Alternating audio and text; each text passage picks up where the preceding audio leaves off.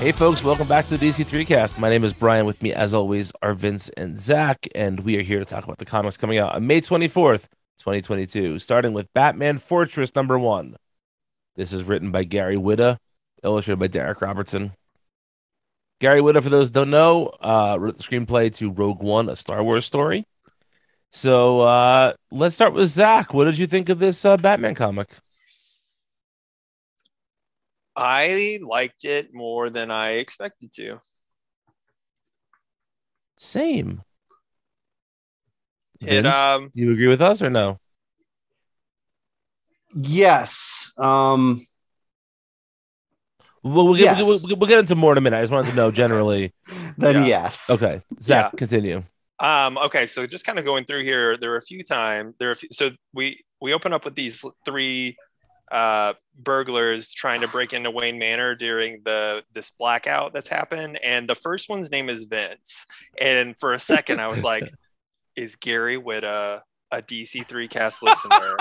And are these guys going to be named Vince, Zach, and Brian? That would be the greatest moment of our lives. But then it was not to be. The second one's name is Freddy, which I don't know how Bruce knows that. He just out of nowhere calls him Freddy. Maybe that's just his nickname. No, you know why? Because somebody else called him Freddy, I believe, earlier. I don't know if that is true. Because yeah, that does. For it's first line of dialogue they have, "Don't go yelling on us now, Freddy." Okay, I guess I overlooked that. And then he says, "Carl's right," so we know. Yeah, all you're right. Oh, okay. I didn't even pay attention to either of them until we got to Vince, and I still hoped that they were named after us. But so which of you is Freddie and which of you is Carl? Carl?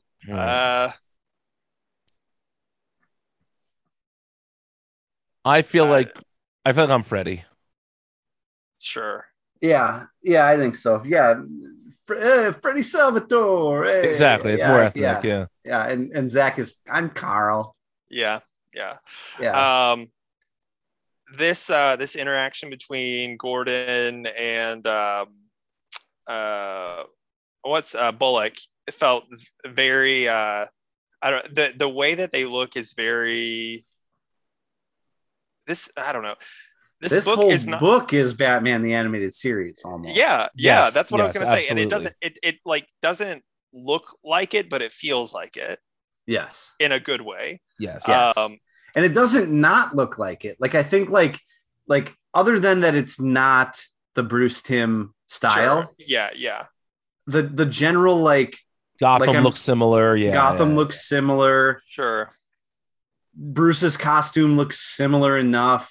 You know, like Gordon is of that era enough. You know, it's definitely trying to evoke that. Mm-hmm. Yeah.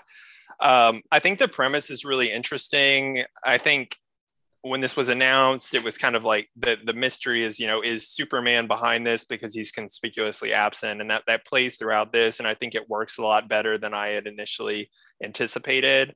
And I like how this issue was just focused on Bruce and Gotham, but it seems like the next issue is going to increase in scope and bring in the Justice League. And I'm very interested to see what kind of Justice League we get, if it's like a very typical classic Big Seven league, or if it's something a little bit more, see if they like play around a little bit more. The only part of this that I didn't like was the middle where Bruce kind of goes on patrol and just like kind of waxes about we should have killed the Joker. Well, the woes of society, in my father's day, the American dream used to mean something, liberty and justice for all, but it's just an illusion, a carrot on a stick. Attainable by a few, dangled out of reach for everyone else. Bigger TV, a faster car. I mean, none of it is like he's right. False. It just comes across so ham-fistedly to me. It's like it comes across as written by somebody who doesn't quite realize how comics are written.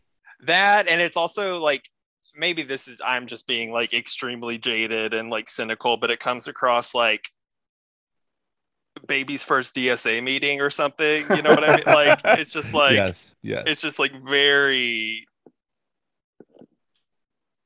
it's like Bruce's eyes have been opened to the woes of society, and I just thought it was a little silly and overwrought in the middle of this.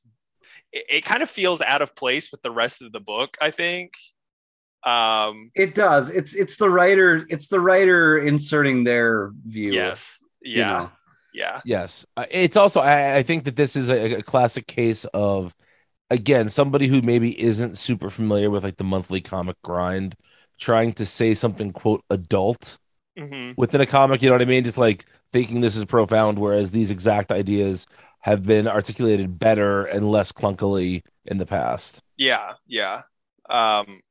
It's not like I disagree with anything that is being said. It's just like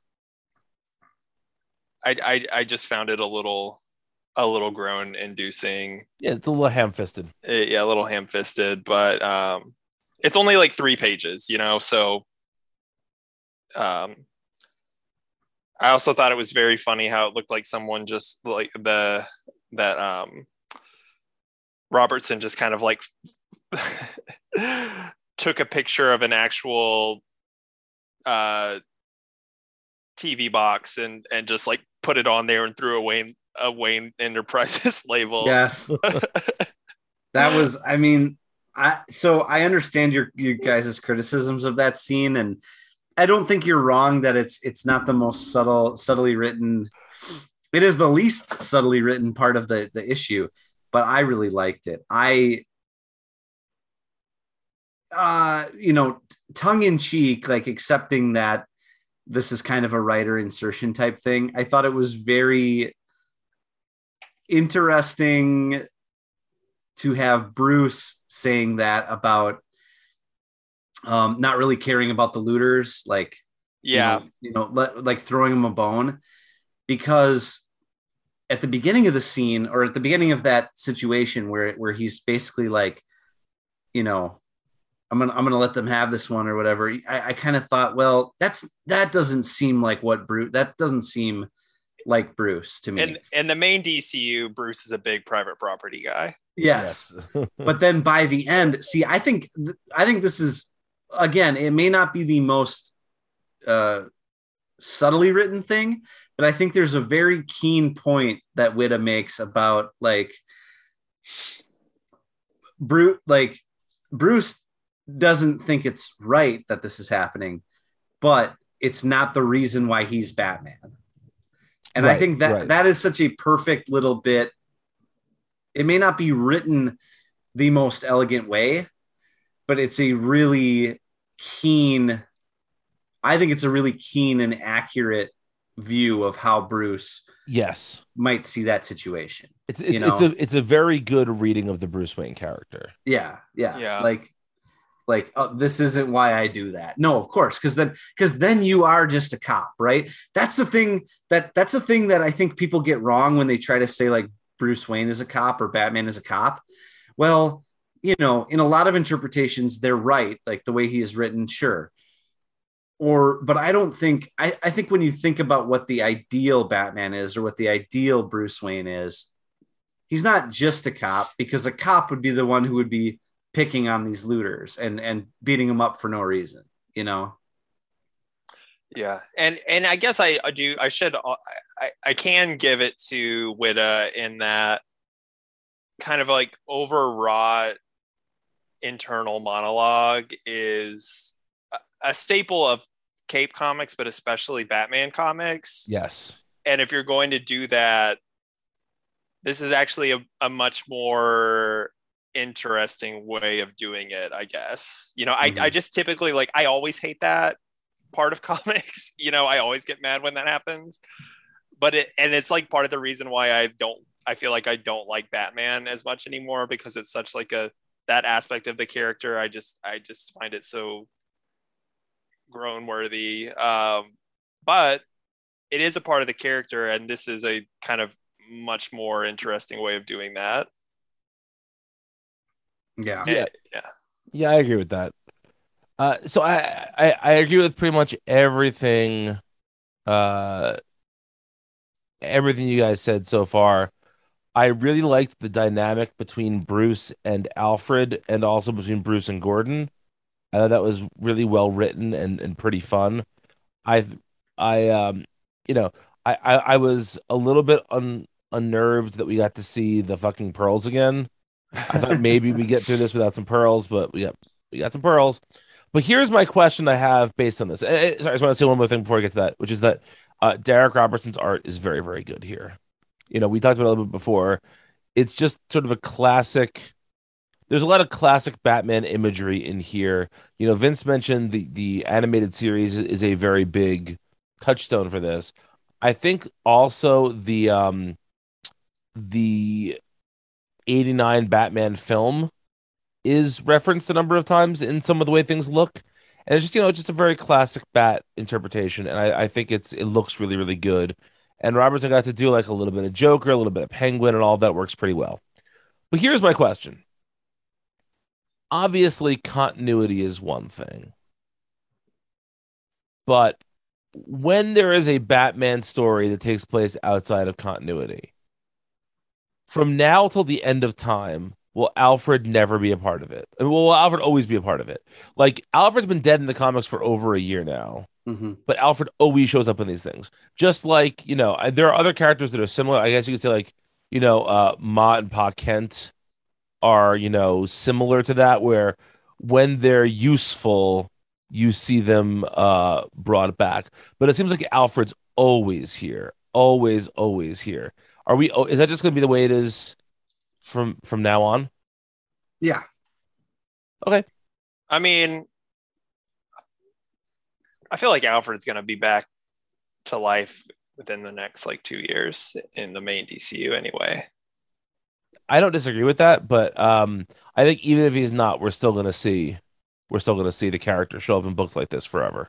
Oh yeah, I think so because like there are like certain aspects like the Kents, like they're always going to be around because they are central to the character of Superman. And even if they're not like around in continuity at the time, stories are going to continue to use them just because it's like too good not to. Right. And Alfred is definitely like that, I think. He's just such an important part of who Bruce Wayne. Like, he is pretty much the only connection. Yeah. From Bruce Wayne as a kid to Bruce Wayne as an adult, right? Like he's the through line there. And that can be used in like interesting or subversive ways. Like was it the imposter that made it where like Alfred just gave up on Bruce because he was such a little piece of shit? Like you can do interesting and different things with that too.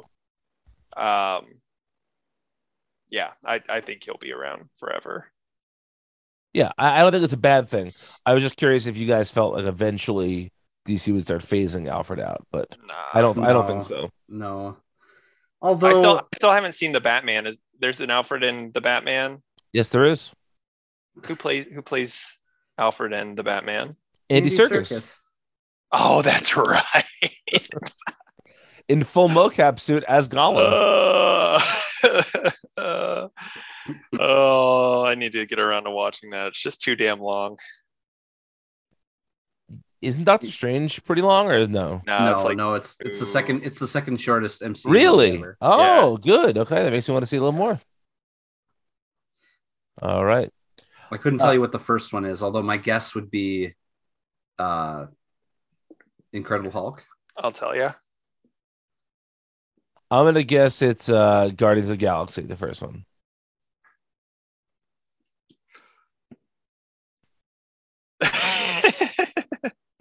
Here's a Screen Rant article. The MCU's 5 longest (parentheses) and 5 shortest movies. Of course. Shortest is Ant-Man and the Wasp. Oh, okay. 100. No, wait, it's in reverse. Fuck. Okay. Why do they do this? They can't say shortest and then it not be the shortest. Thor: The Dark World is the actual shortest. Oh, okay. Incredible Hulk is the next one. Oh, okay. Actually, they're tied. They're tied at 112 minutes. Okay. Well, unless we're going to go to the seconds, I'm going to call that a win. Yeah. Sure. Any other thoughts on this book, or can we move on?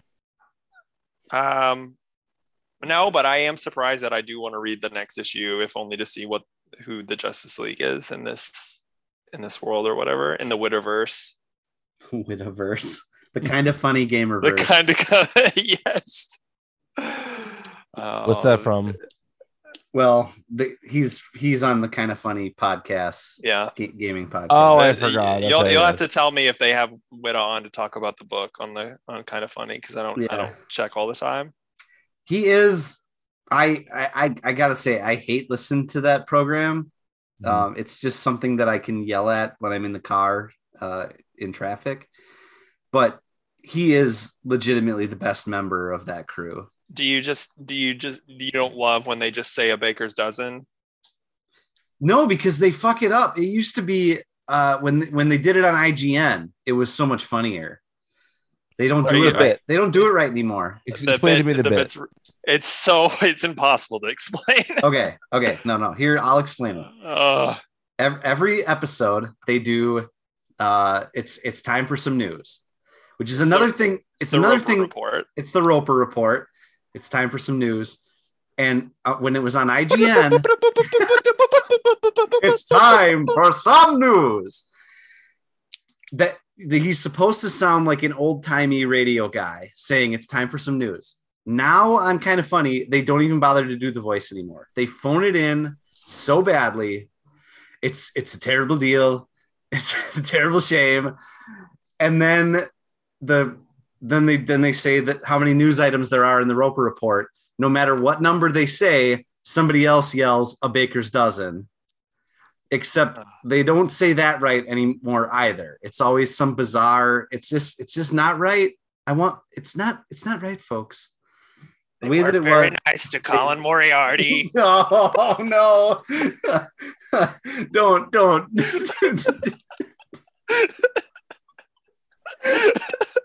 We're not going there. No taxation. Fuck you, man. All right. I'm very glad I don't know what you guys are talking about. So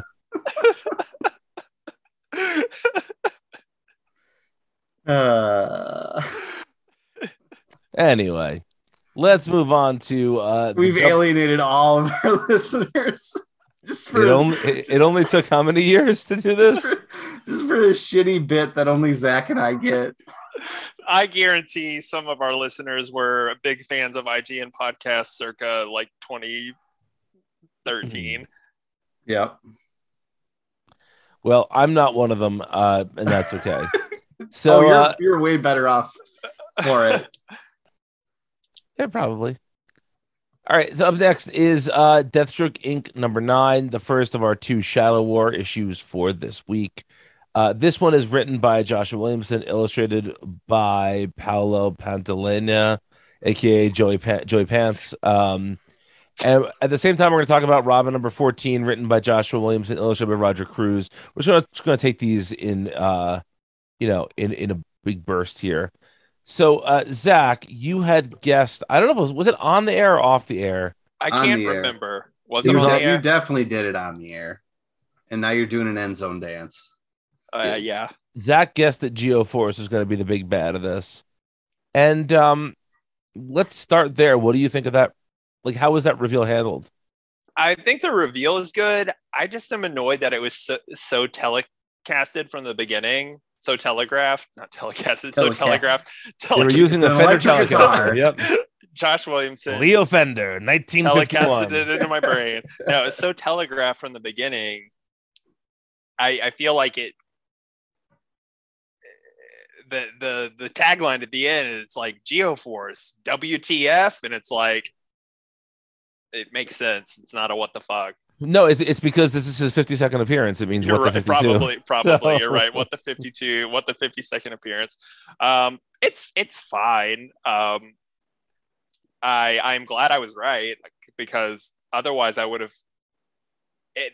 There would have been so many red herrings. But by like the end of the reveal, there were so many things that's like, why is the ground shaking? Right. How did he make this hole? And it's like, he's masking an accent. And masking an accent, that one's a little bit. That's not a quite. Geoforce is the only accented character. I know, but it's just like all of these things together. Like it's just Yeah. like trying to like layer on all of the clues, and it's just like, yeah, I don't know. It again, I'm probably just being hypercritical. I like the pull. I like that Williamson is using Geoforce in this way. I think I had likened it to like it's like an Identity Crisis heel turn, Mm-hmm. which I'm here for. Or like no, it's like Countdown. I think I compared it to Countdown to Infinite Crisis with the Maxwell Lord heel turn. Yes, That's what it really reminds me of. Which is even more effective because that led into Infinite Crisis and this leading into Dark Crisis. I've been getting big Infinite Crisis vibes from Dark Crisis, so I'm all here for that. The thing I kind of want to talk about, and I think like I felt this way the last time that there were that Deathstroke and Robin came out in the same week, and it's the same this time. The Deathstroke issue is like completely forgettable, slides off my brain as soon as I read it.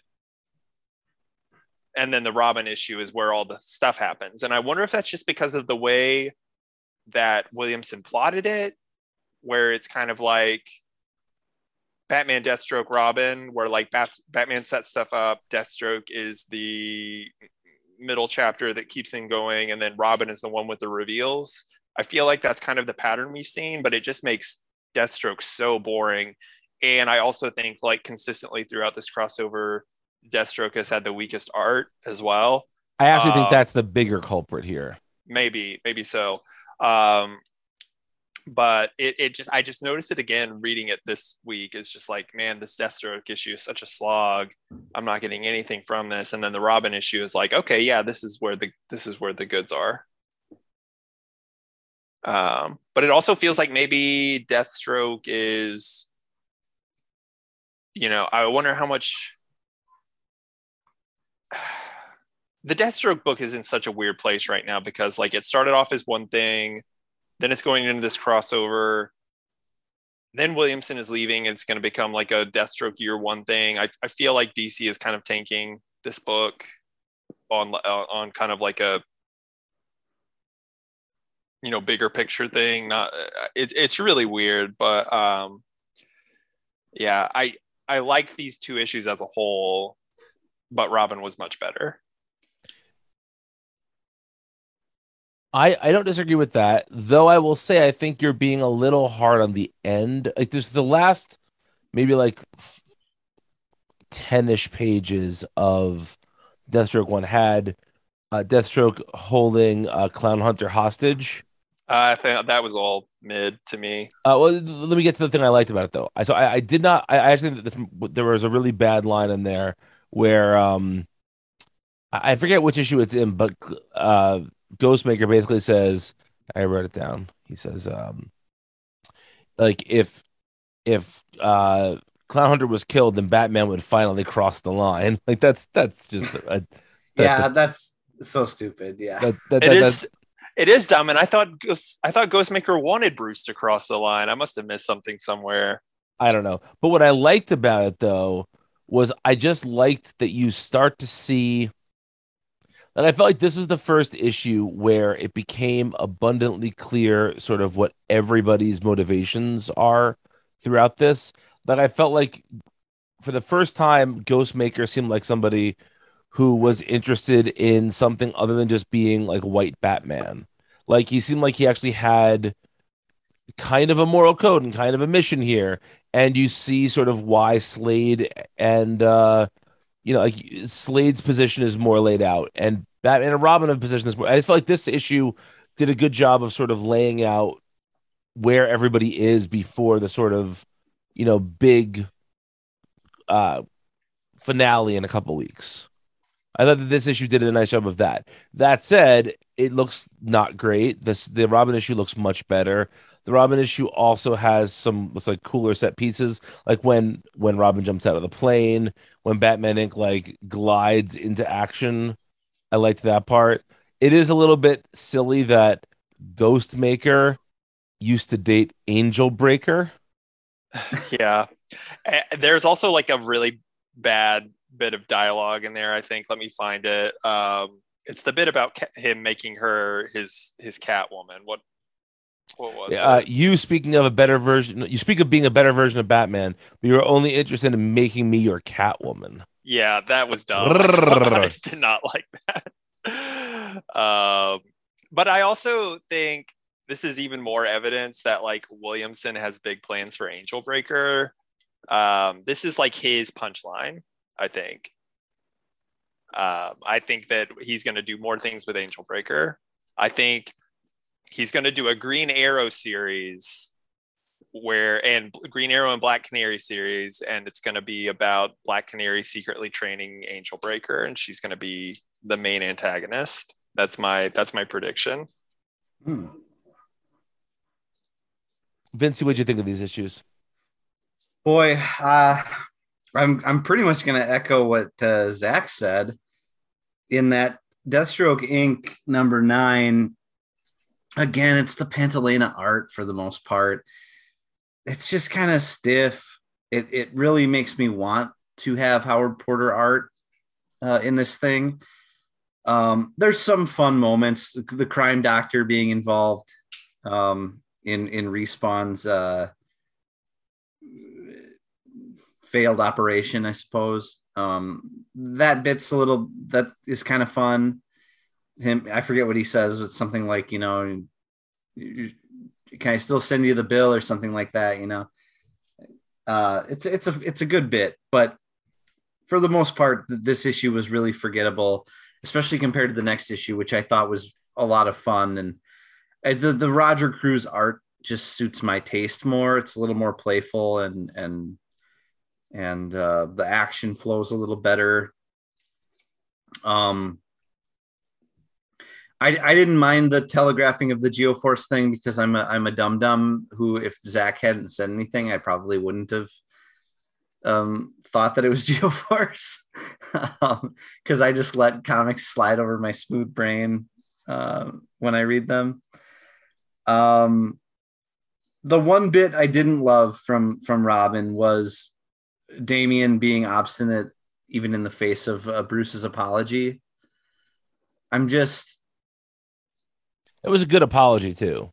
Right. Yeah. And I thought like, oh, that's a great one thing. That was some good writing, I think, on Williams. Yeah, absolutely. Yeah. Yes, very, very much so. And then that made me feel like it was wasted almost in the end, like the best apology you'll ever get from Bruce ends up being a little wasted, I think. And of course, Damian will eventually come around. That's how these things work. But like, I thought it was much more impactful when in the previous issue, I think it was, or maybe it was at the very start of this issue. It was at the very start of this issue where Bruce apologizes and then Damian's like, he's trying to leave Damian out of the mission, and Damian jumps out of the jet. And he's like, well, you'll have to stop me or whatever. I thought that would have been a really nice, like, okay, Damian's begrudgingly accepting this pretty good apology, but he's still going to be who he is. And that's going to be the push-pull dynamic between the two of them. Mm-hmm. But then by the end of the episode, for him to like still tell Bruce to stuff it is just, I felt that kind of spoiled it. And part of that is my taste. Like, my taste for the Batman and Robin relationship is an adversarial one between him and Damian, but on the lighter side of things, Sure. Like, they're adversarial. They don't see eye to eye. The whole classic, like, parents just don't understand. These two will never see eye to eye type thing, sitcom type thing, but in the end, like, they're going to understand one another, Mm-hmm. Yeah. And I feel like, I'm sure that's coming eventually, but I think like Zach said, that the writing of that bit was so good that I felt like more or less resolving it right there would have been more satisfying to me. I found myself rolling my eyes when Damian was like, "Get bent, old man." I don't know. I understand that. I do. I think I have a Um, little bit more of a stomach for that than you do, but that's not a bad thing necessarily. what do you guys think about the Respawn stuff? I think it surprisingly works well. Do you think he's going to stay dead? Well, I mean, Slade is also dead at the moment. Don't forget. Is he? Yeah, Oh, he got shot, right? Or stabbed? stabbed by Talia. Yeah. But he's got that healing factor. He's fine. Well, what I was going to say is I feel like this is heading towards Lazarus Pits. Uh, I feel like it would be a big waste for Respawn to die already. So I think for that reason he will be back. Vince, do you have any strong thoughts on that? I don't know. I don't care. I don't care about Respawn. What did you think about the sort of different like motivations that come into play here? Like we see that at this point, Slade is not interested in killing Talia. He's interested in killing Bruce and Damian and making Talia watch. I actually thought that was a pretty good piece of writing for just like how sadistic Slade is here. You disagree, Vince? No, sure. Yeah. Okay. I thought you said no. No. Okay. I liked that. I thought that, I thought the Geoforce's motivation was actually, like, Zach's been saying, kind of pretty easy to telegraph, like, what his motivation was going to be between his sister, and the stuff with Yvette Leviathan and all of that. But I thought that it was handled really well. I think I very much enjoy the way that Williamson has laid out the story. I think Geoforce is a very cool character with a pretty unusual power set that should get used more in DC, and he hasn't been used. I mean, I can't even tell you the last time he had an actual storyline. He hasn't had. I don't feel like he's had prominence since like that Brad Meltzer Justice League. No, he was. After that, he was in the Titans, wasn't he? He was in the Outsiders, I believe. That was later or before. No, after. So there was a period where, because the Outsiders was always a Batman book, like a Batman adjacent book. There was a period when Dan DiDio was writing it where it was a Superman adjacent book, and the Cyborg Superman. Okay, I was getting that mixed up with Titans. Okay, Cyborg Superman like becomes like a Markovian citizen or something like that. Yeah, you're right. Okay, I was conflating those two books together because they were so similar visually. Yes, they were, absolutely. Philip Tan and I can't remember who was on Titans. Yeah, but it was someone similar. But yeah, it's been a long time since Geoforce has done anything interesting, so this is great for that reason. And yeah, I'm hopeful that this story is going to continue to be. My whole thing with any of these comics is that I am a stickler. I want there to be motivations that make sense for the characters. Mm-hmm.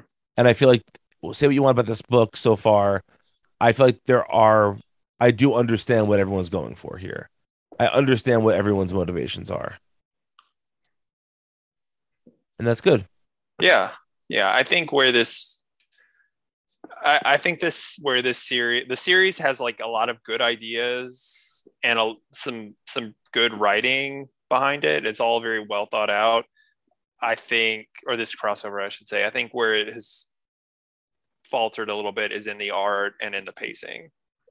Yeah. So. Yeah, I don't think you're wrong about that. All right, well, let's take a break, and when we return, we have a couple more books to talk about, so stay tuned.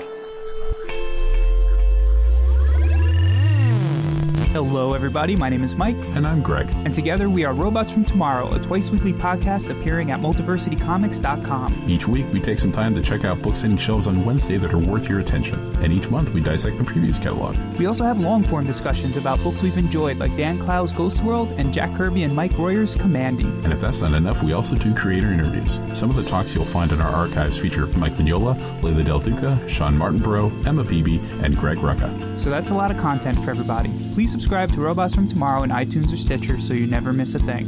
Robots from Tomorrow has hours of comic-focused entertainment week in and week out. And now, back to your show. All right, we're going to talk just about the backup in Detective Comics number 1060, which is, of course, the Gotham Girl backup, written by Sina Grace, illustrated by David Lapham, rather. Vincey, you love this first one quite a bit. How do you feel about the second installment?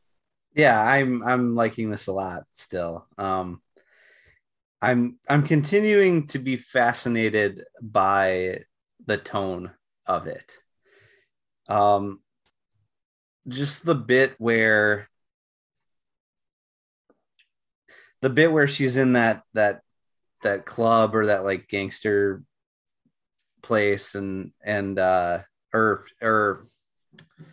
don't remember exactly what it was, but there's like techno mercenaries after her. Mm-hmm. And because they think she's been posting about some guy named Paul Perlman, but really it was this other guy who was doing it under the Gotham Girl website, right. Which is kind of like the Gossip Girl thing. Like it's a weird, they don't really acknowledge it or a lesser writer would be like, hey, this is just like that CW show or whatever. I mean, it is called Gotham Girl. Yeah, yes, but I'm saying a lesser writer would like explicitly point that out. Sure.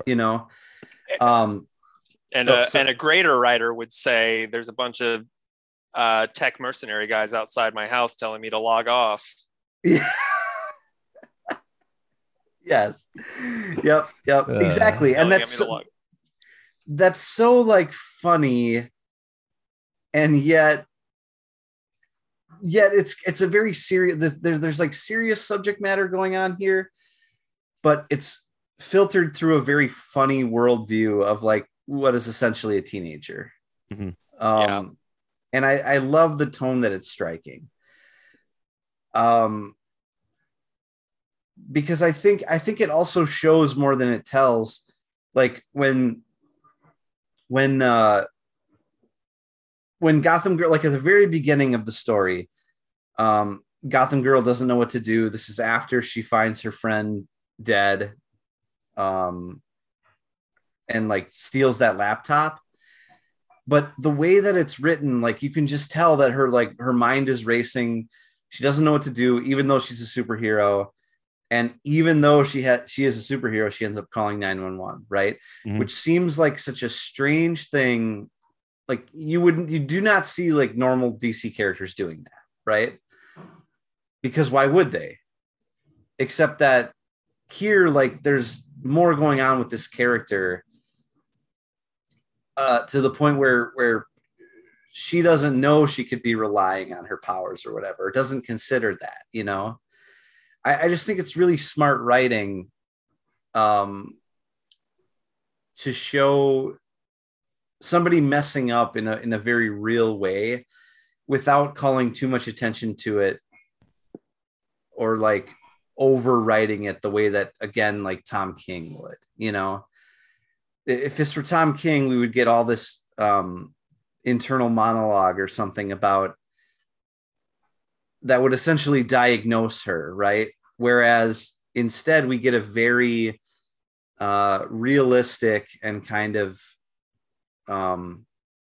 in the moment internal monologue from her that's like panicked and sloppy, right?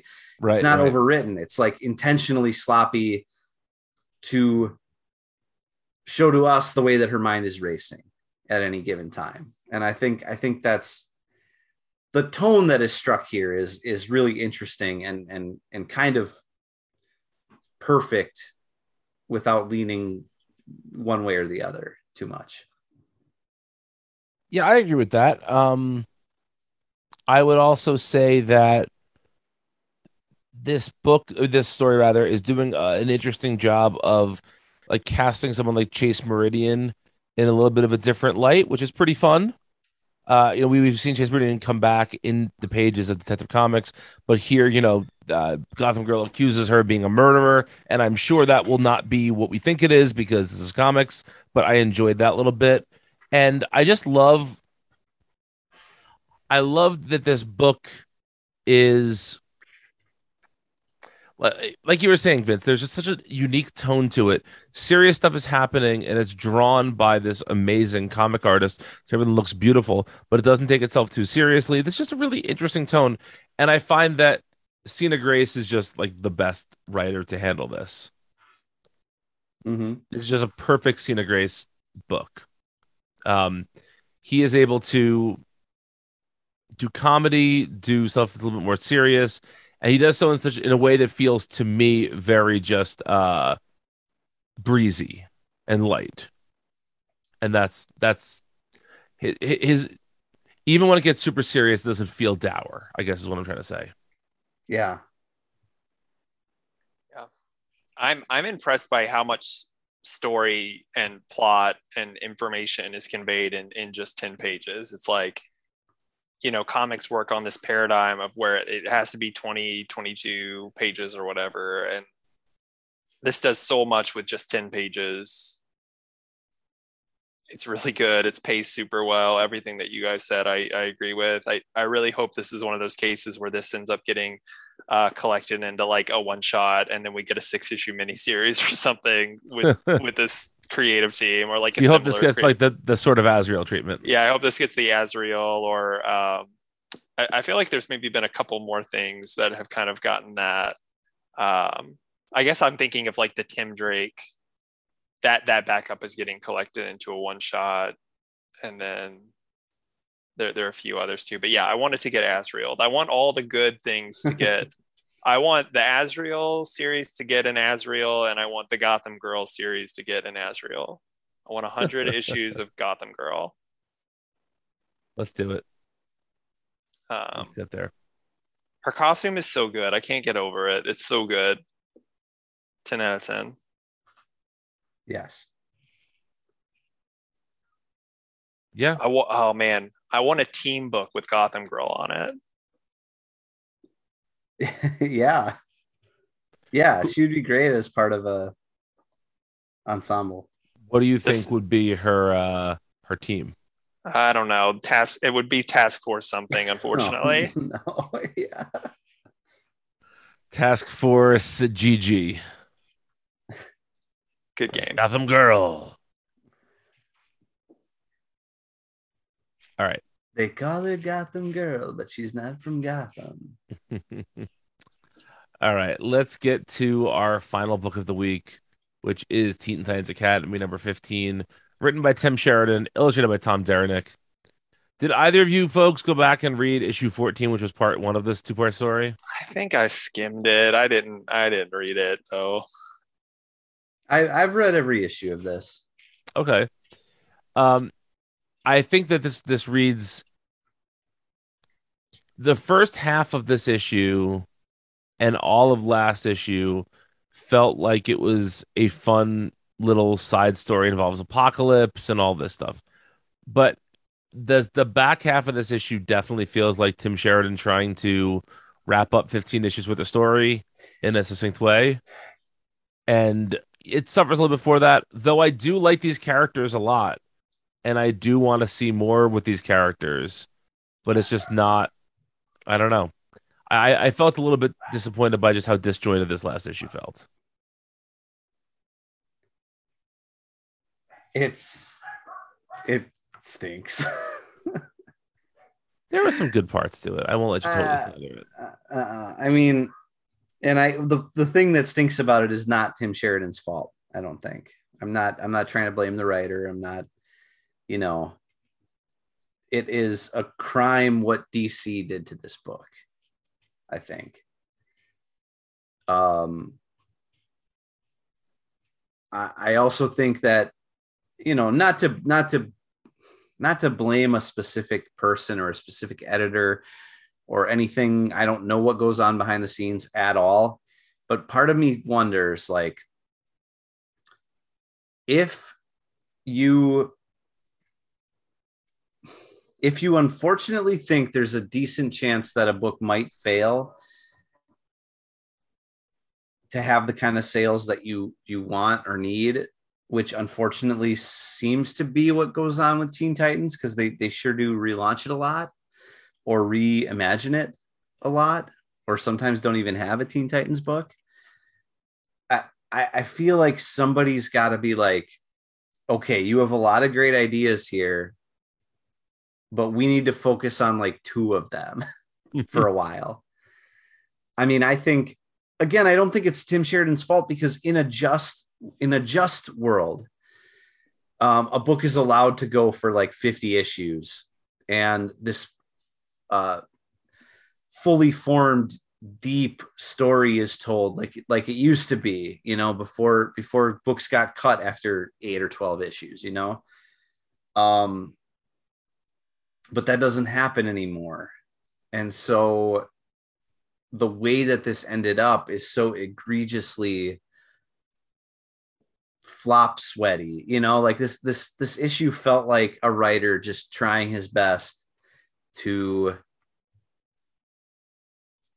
make every scene one that wraps up a certain plot thread, no matter how crammed in or out of left field it kind of feels. And it's just a shame it had to be like that, because as much of the ingredients of this as I like, this last issue was like painful to read from a structural standpoint. The Diego stuff on its own, the Chupacabra,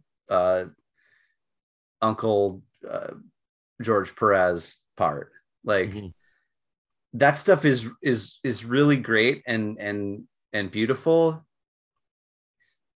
If it didn't feel like it was getting wedged into a book edgewise and not being given room to breathe and allowing it to have an impact. You know what I mean? That was some weird stuff. Yeah. That felt very out of place to me. It felt like it was meant to be something that happened across an arc that they had to just jam into 2 issues. I mean, I get why they would want to do it. Oh, sure. Especially like in the timing and feeling like, well, it does seem like an idea that Sheridan maybe had and wanted to do, like you said, over a longer period of time. But then it's like, okay, I only have 2 issues to do this, so I'm going to do it. But yeah. Man, how big of a bummer is it that we had to do that? Had to give an issue to the Earth 3 tie-in thing. And it was the most ill-fitting member of that tie-in as well. Like, yes, did not feel like it belonged at all.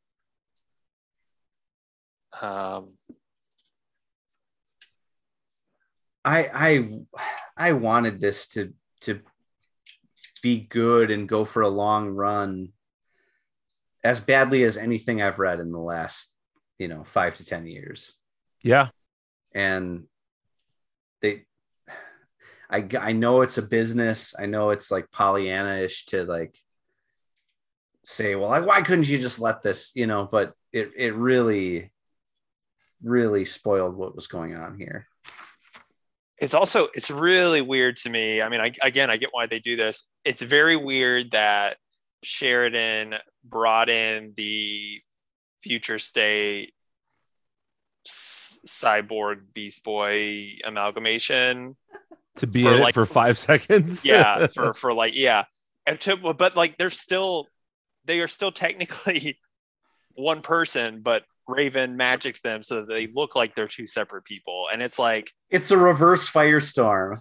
Yeah. I thought you were going to say it's 2 reverse landfill. It is a reverse landfill. Yes, it is a reverse landfill. Okay, you guys are part of the. We're actually one consciousness in 2 bodies, but for the rest of the movie, you just treat me like I'm Beast Boy, and you treat me like I'm Cyborg. Yes, exactly. Yeah. So, but I just like, why even do it in the first place? Right. Exactly. Yeah, it's a bad idea.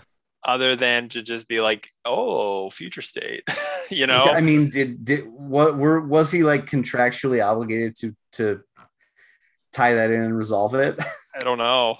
I mean, I don't know.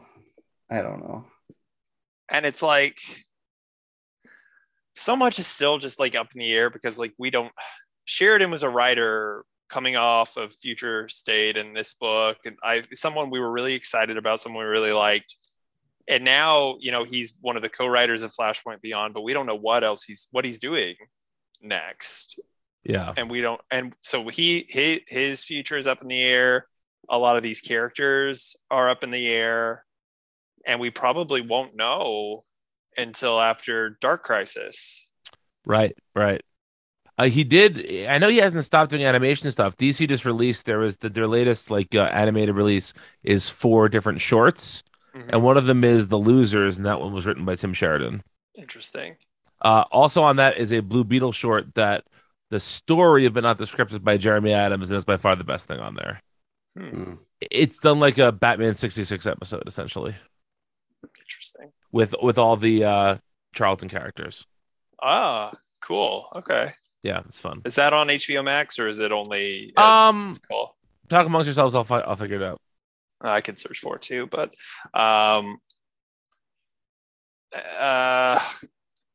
there's also like bits like what's the kid's name? Matt, is his name Matt? The Omega Beams guy, right? Who may or may not be Apocalyptic. Yeah. With this whole series, it's kind of been like hinted at that he might have like Kryptonian ties because his power set is very similar. But in this issue, his eye beams do the Omega thing, and so it's like, oh, I think someone even refers to him as like Darkseid's illegitimate son or something like that. Yeah, something like that. It is not an HBO Max yet. Okay.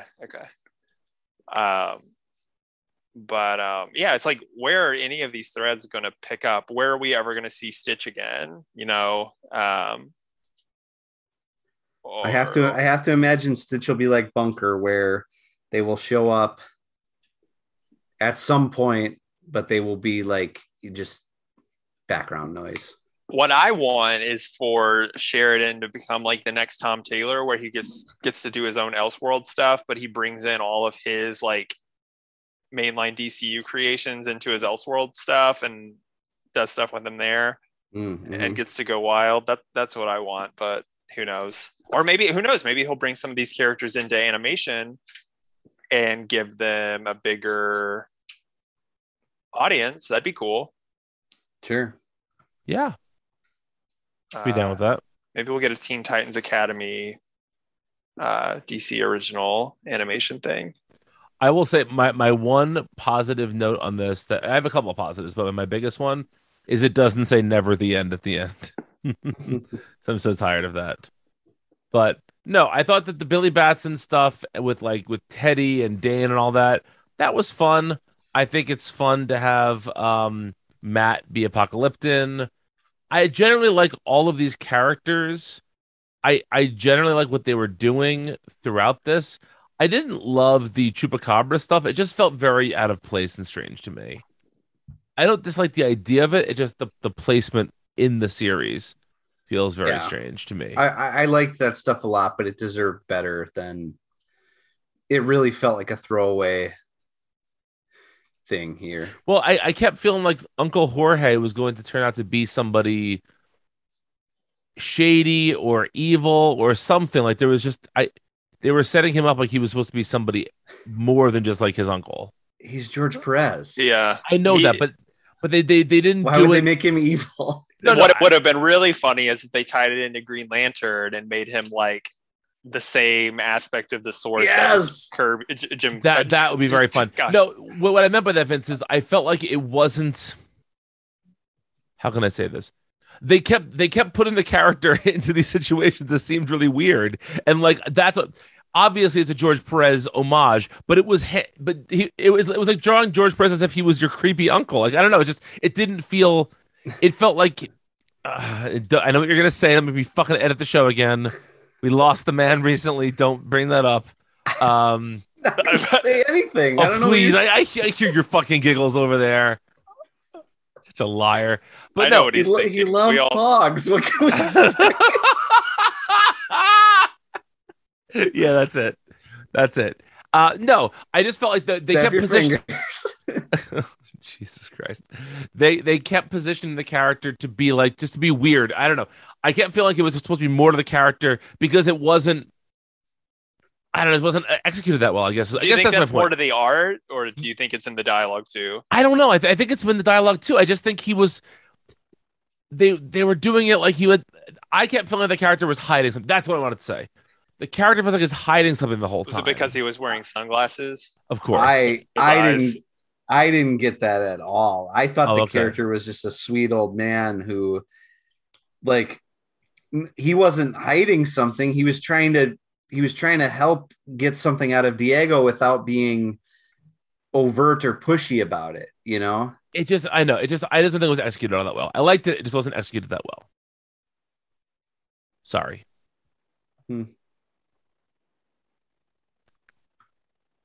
But I mean, I think overall these characters are all really interesting, and I like the fact that this didn't end. I was afraid the series was going to end with them like saying this was a mistake of an idea, and they're going to close down the academy. I like the fact that theoretically somebody can come back and pick this up, even if no one ever will. And the biggest problem with this book is just that Tom Derenick illustrated. Excuse me, the last like however many issues. Just not a good fit for his style. Mm-hmm.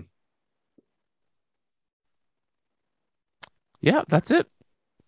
Vincey, what's coming out next week? Damn it. Every week you treat this like it's a surprise. Nah, I meant to look this up and I didn't. So talk amongst yourselves for a second.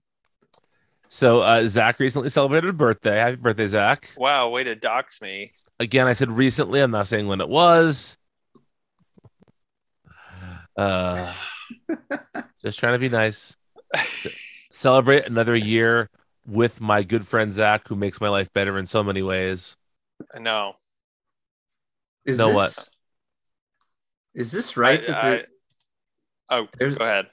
There's only like 6 books or something. Yeah, because it's a weird like 5th week.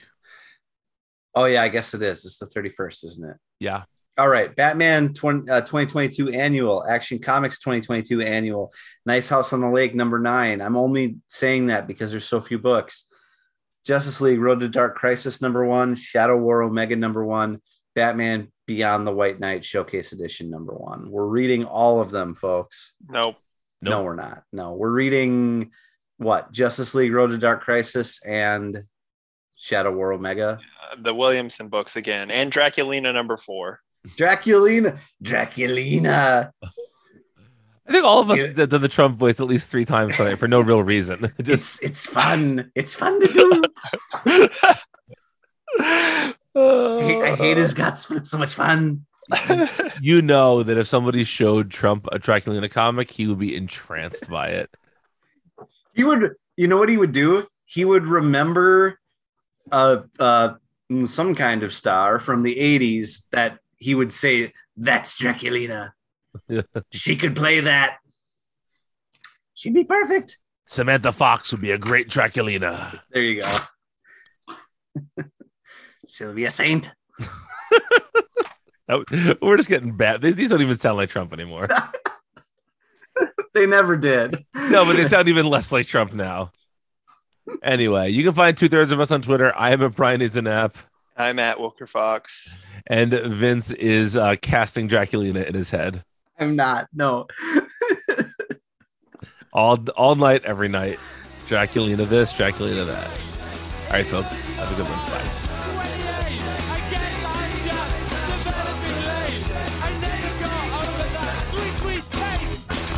Zach, that's a Winnie the Pooh character. I know who Winnie the Pooh is. I play Kingdom Hearts.